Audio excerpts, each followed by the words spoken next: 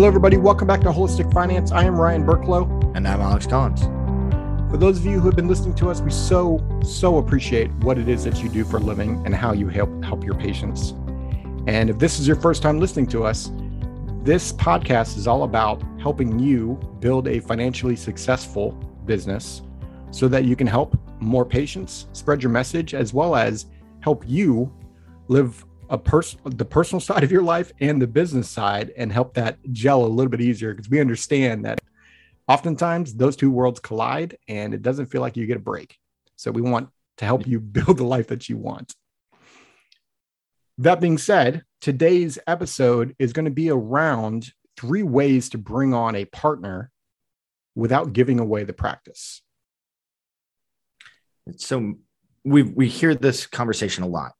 Naturopaths really, they love camaraderie. And the thought process of having a partner is usually pretty attractive.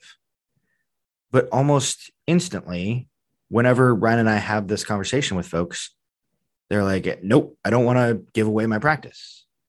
And the first thing we need to do is understand we're not asking you to give away your practice. There are plenty of ways to go ahead and make sure that the blood, sweat, and tears that you've put into your practice, that you retain the value for that. And now the question becomes, okay, well, how do we bring on a partner then? Well, sorry to interrupt here, Alex. I mean, I think the thought is okay, blood, sweat, and tears. I've built this practice, and now you want me to give away 50% of it to someone, and maybe they're, obviously you're bringing them on because you think they're going to be valuable, but you're giving them 50% of the work that you've already put in, which is not what we're actually suggesting, which is where Alex is going to go into the 3 ways to do that without giving that away. Yeah. I mean, before we get to the 3 ways, the basic concept of bringing on a partner is going to be that 1 + 1 equals something greater than 2. I mean, whether it's synergy, shared expenses, even just having, like, one of the things that you and I do so well is, like, whenever I'm down or you're down, like, simply having the ability to have a conversation and having that shared view of, like, okay, what's the future look like, helps bring us back up. And I can guarantee you that there's things that you've done for me in our practice, like where you've saved me multiple times. And, it feels like there's definitely ways in which you've grown as a result of me. So again, the whole concept is 1 + 1 equals something greater than 2.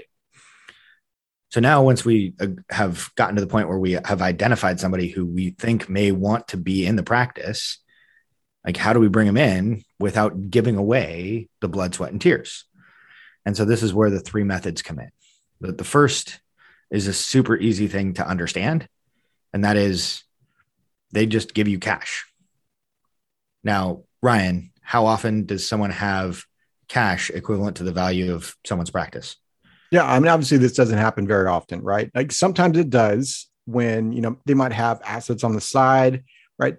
And that does come into play. But this, of the 3 ways we'll talk about, this is the least likely to occur. Right. And it's just essentially, if the practice, and we're going to use simple numbers here, if the practice is worth $100,000, that person's bringing in 50,000. If it's a 50-50 partnership, that person's bringing in $50,000 to send and give to you, so that they are now part of that practice and now have 50-50 ownership. Right. And so unless they have an established practice on their own, the likelihood of that occurring is really relatively small. Right. All right. So, and like most of the time, whenever we're, transitioning a practice from one generation to the next, whenever we're bringing on a new partner who's recently graduated, most of the time, these people don't have money. So, okay, well, let's move on to the next one. The next one is, well, maybe we can get a loan for it.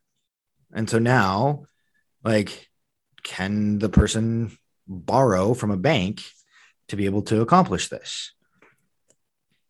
And the answer is maybe, right? There are so many different factors that go into this. And oftentimes what winds up happening is the loan may wind up being like a down payment or a partial payment or something of that nature. And what we'd recommend is making sure that we have A, valuations of the practice, B, like do some work in terms of like, okay, well, what's the rate of return? What are we looking at from an expense standpoint for the loan? Those types of things.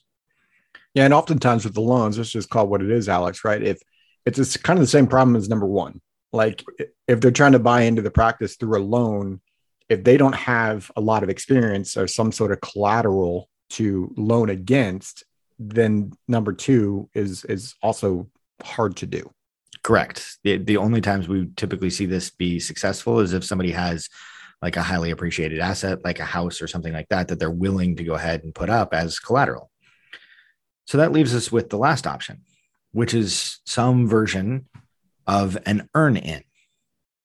And like the like what we're looking at here, and there's half a dozen different versions of this at least. But okay, imagine bringing a partner on, and now the partner gets to take the portion of the revenue that they would have received as a partner and use that to pay you for your portion of the practice. And a lot of people are instantly saying, like, okay, so they're paying me with my own money. Like, why am I bringing on a partner so that they can pay me with their own money? Sounds like I'm giving away the practice. And again, it goes back to that concept of, okay, well, 1 + 1 has to equal something greater than 2. So if we grow the revenue by 50%, like, okay, now there's a reason to do that. The other thing is, it's like, okay, well, maybe we don't wind up giving them any of the revenue that we've already built. So for example, if we've got, use our example of a $100,000 practice, maybe there's, $50,000 worth of revenue, net of the payments that you're making to yourself to pay yourself for your salary. Okay. So we're going to freeze that net profit at 50K. And now the partner only gets to enjoy any like half of the revenue that's built on top of that 50K. And so now, like, okay, the revenue goes from 50K to 100K. Now there's 25K a year that person is earning. And for the first 4 years, that goes to them buying into the practice. And at the end of that 4-year time period, or whenever they've bought into the practice, now they get 50% of the whole revenue pie, because now they've paid you for your portion of the practice. Now, we need to make sure that we do all the proper agreements and that we're going into this with eyes wide open. 9 times out of 10, we recommend making sure that you have some sort of working relationship prior to buying a practice or allowing somebody to buy into a practice, things of that nature. You need to make sure that the concept works prior to like actually just saying, okay, cool, we're business partners. Yeah. And it could be, maybe you bring on the doctor as an employee first. Yeah. And this is where this often happens, right? You actually have a doctor that you realize, oh, wow, they're bringing in a good revenue, or right. They're bringing something to the table that you are not. So how do you keep that person? Well, most of the time, like some sort of partnership or revenue stream or something like that helps keep that person there, which in theory helps your business grow that much more, right? Like you're not going to do this unless it doesn't help the business grow. Yeah. It could be like other examples would be like having somebody who's a referral partner. Yep. Somebody who is like tangentially related to your practice. And so you guys wind up sending business back and forth. And then you come to the conclusion of like, hey, wouldn't it be awesome if instead of having 2 totally separate functional practices, we just had one? Can we get any leverage? Can we get any synergy, any benefit from bringing those 2 practices together? And you can build this into, Alex was talking about, having the revenue kind of locked and any additional revenue that comes into the door. And now that gets split, right? So there's that. There's also kind of the vesting schedule approach, which is very similar, but really it's, especially if you've got, imagine you have that W-2 employee, right? And you're trying to keep them, they're bringing a lot of value in. So you're trying to have them stay and help grow.